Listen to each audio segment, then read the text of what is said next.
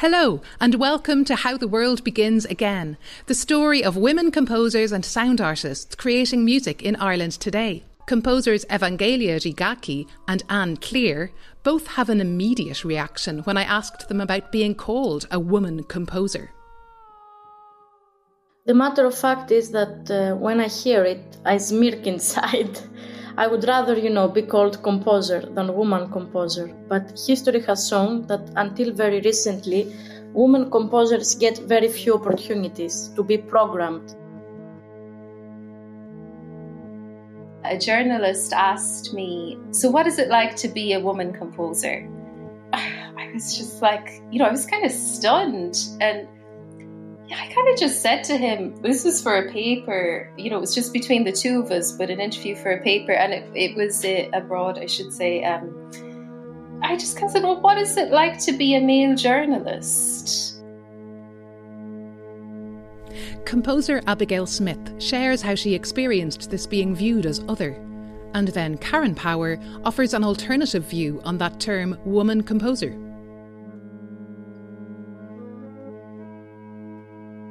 I think even growing up playing in bands and even playing jazz, because I used to go out to New Park as well, I would be the only girl there, and sometimes in a band, like if there was 5 bands playing as a teenager, I might have been the only girl on the stage. And sometimes I did feel I was treated a little bit differently, and that was hard sometimes, because I wasn't really thinking about those things. I was just thinking about playing music. The only good part is that usually when they do say women composer or women composers, it is always lovely to sort of swim around in this luxurious company of women artists, because there are just oodles of amazing artists. And so automatically you get kind of thrown into this beautiful, luxurious sea with all these other amazing women artists.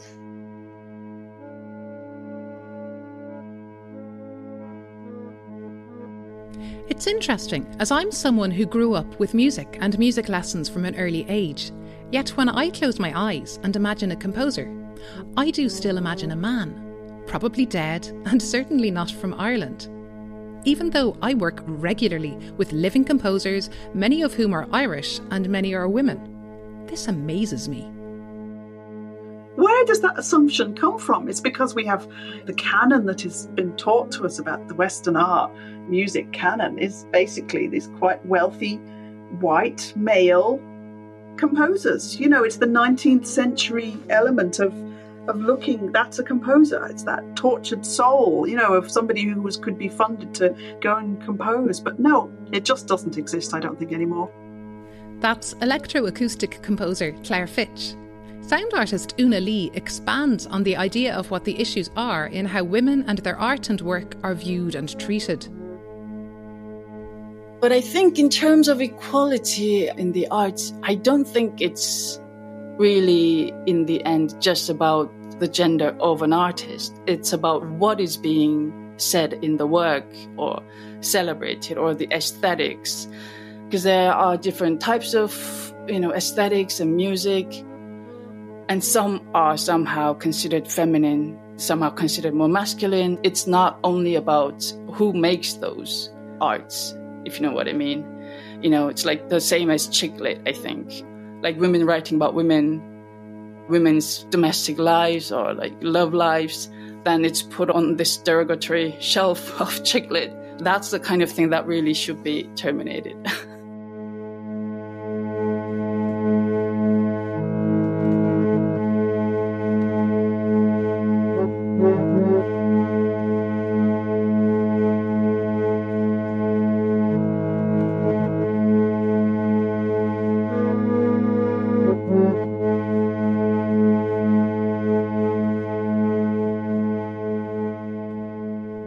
For most of the artists I talked to in this series, they are clear that they want to see change, not just for themselves, but also for others.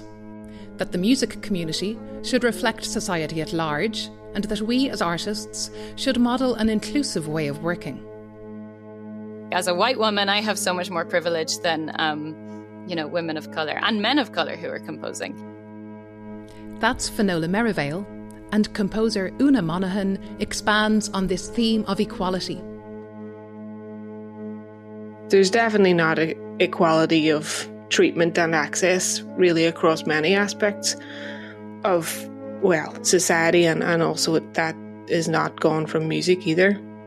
I also don't think it's efficient or sensible at this point to be talking about men and women. I think we should think of gender as a range and a continuum, and we really need to focus on representing people who are underrepresented, however they identify, who is not represented, whatever their identification or traits or aspects, and how can we change that. Composers Tiffany Q and then Katharina Skembri both advocate for initiatives to be put in place to encourage and support women working in music. I think female composers now, we should definitely be thinking about setting an example and encouraging young people when we talk to them or by the things we do, that, it is definitely a possibility, and if we can do it, they can do it too. And it should be something that more people think about and really believe in themselves.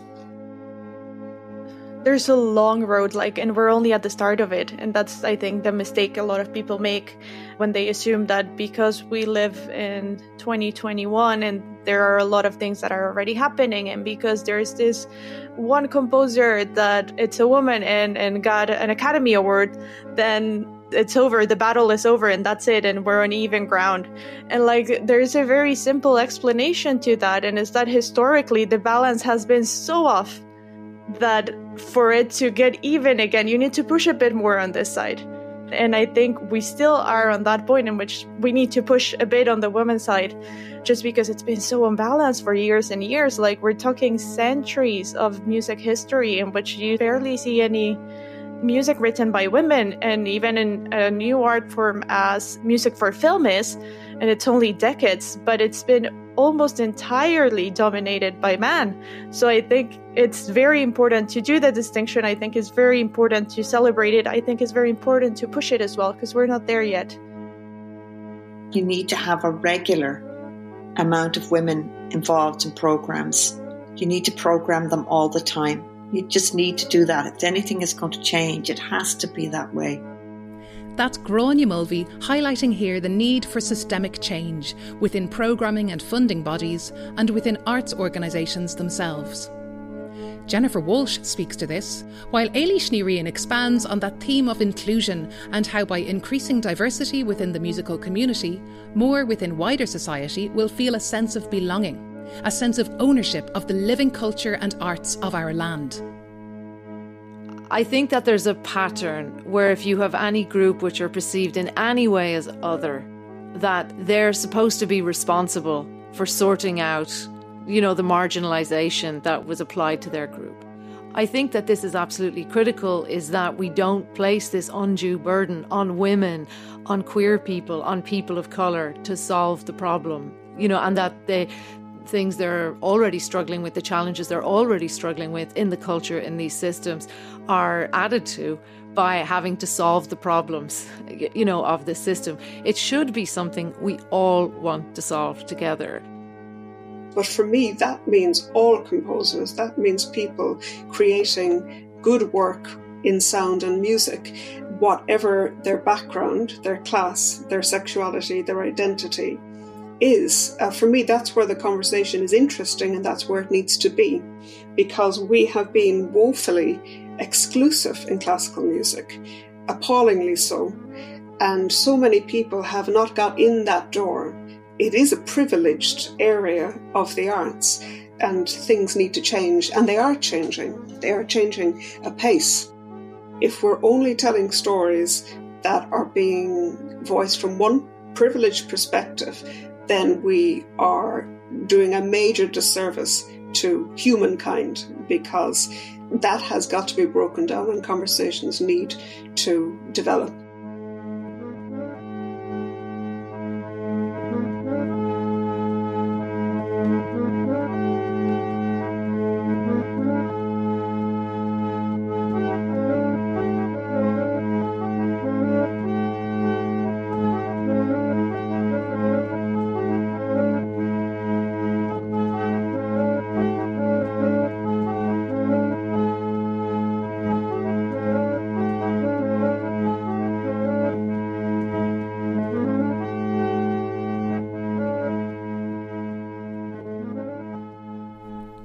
My final question to all 20 artists was to imagine 50 years from now and the kind of conversations around equality they would want to see happening then.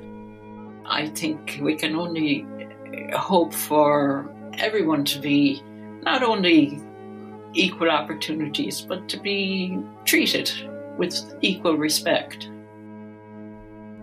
That's composer Jane O'Leary, who through the 50 years she has been living in Ireland has done so much to change the musical landscape of this country and has been an inspiration to many of the artists I interviewed for this series. Anne Clear develops this idea of equal respect. Some of the more senior female composers I know in this country, I often see them not being celebrated the way they should be. And that really annoys me because definitely when I was younger, I used to boast all the time when I was abroad about how many really strong female composers there was in Ireland and how it wasn't an unusual thing to be composing as a woman. And then when I kind of see them not celebrated as they should be, that really does annoy me. Composers Susan Gainey and Jen Kirby express their hopes for the future. I'm hoping that, in 50 years' time that we won't have to use that term female composer. I mean, societal and systemic beliefs are so hard to change and, it takes time. And we're peeling back the layers of that onion one layer at a time. I think rights and equality are things that we'll never have to stop fighting for. And I don't just mean women, I mean everyone who doesn't have equal opportunities. So, yeah, I don't think that'll stop. I think the fights will be, hopefully they'll be different, but I think environments change and things look like they change, but people don't really change that much.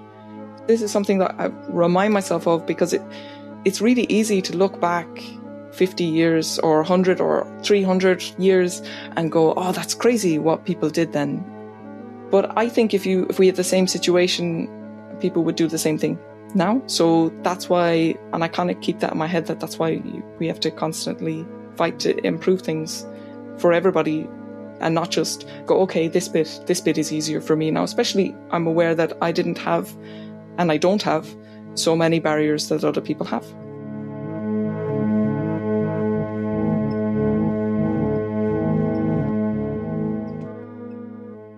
Surely this is the good fight.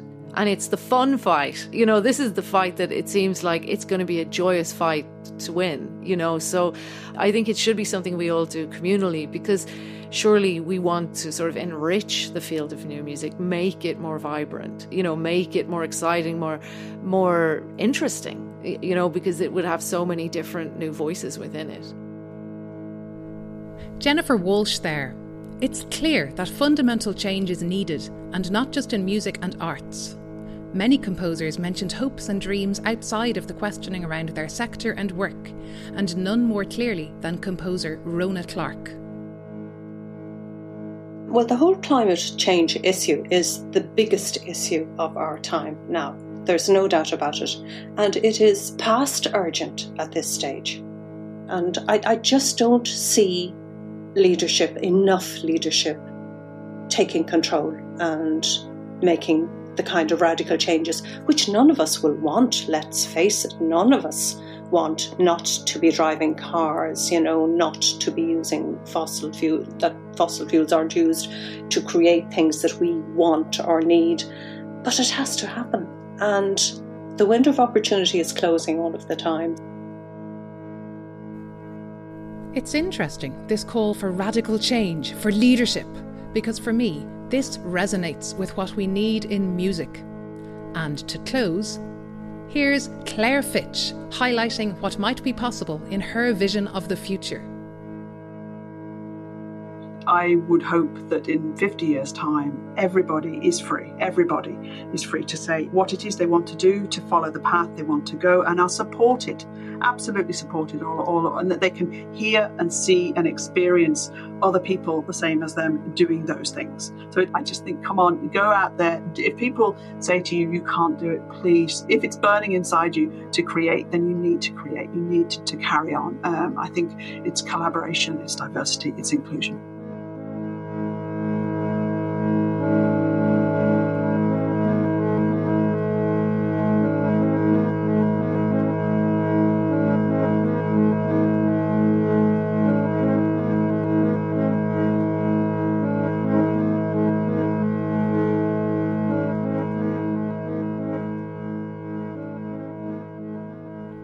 The music is Pink Sky Dawn by Natalia Baylis from her recent album on Early Music label. The theme music for the series is from Phonology Garden by Gráinne Mulvey on my album Sea to the West, released on Divine Art Records label.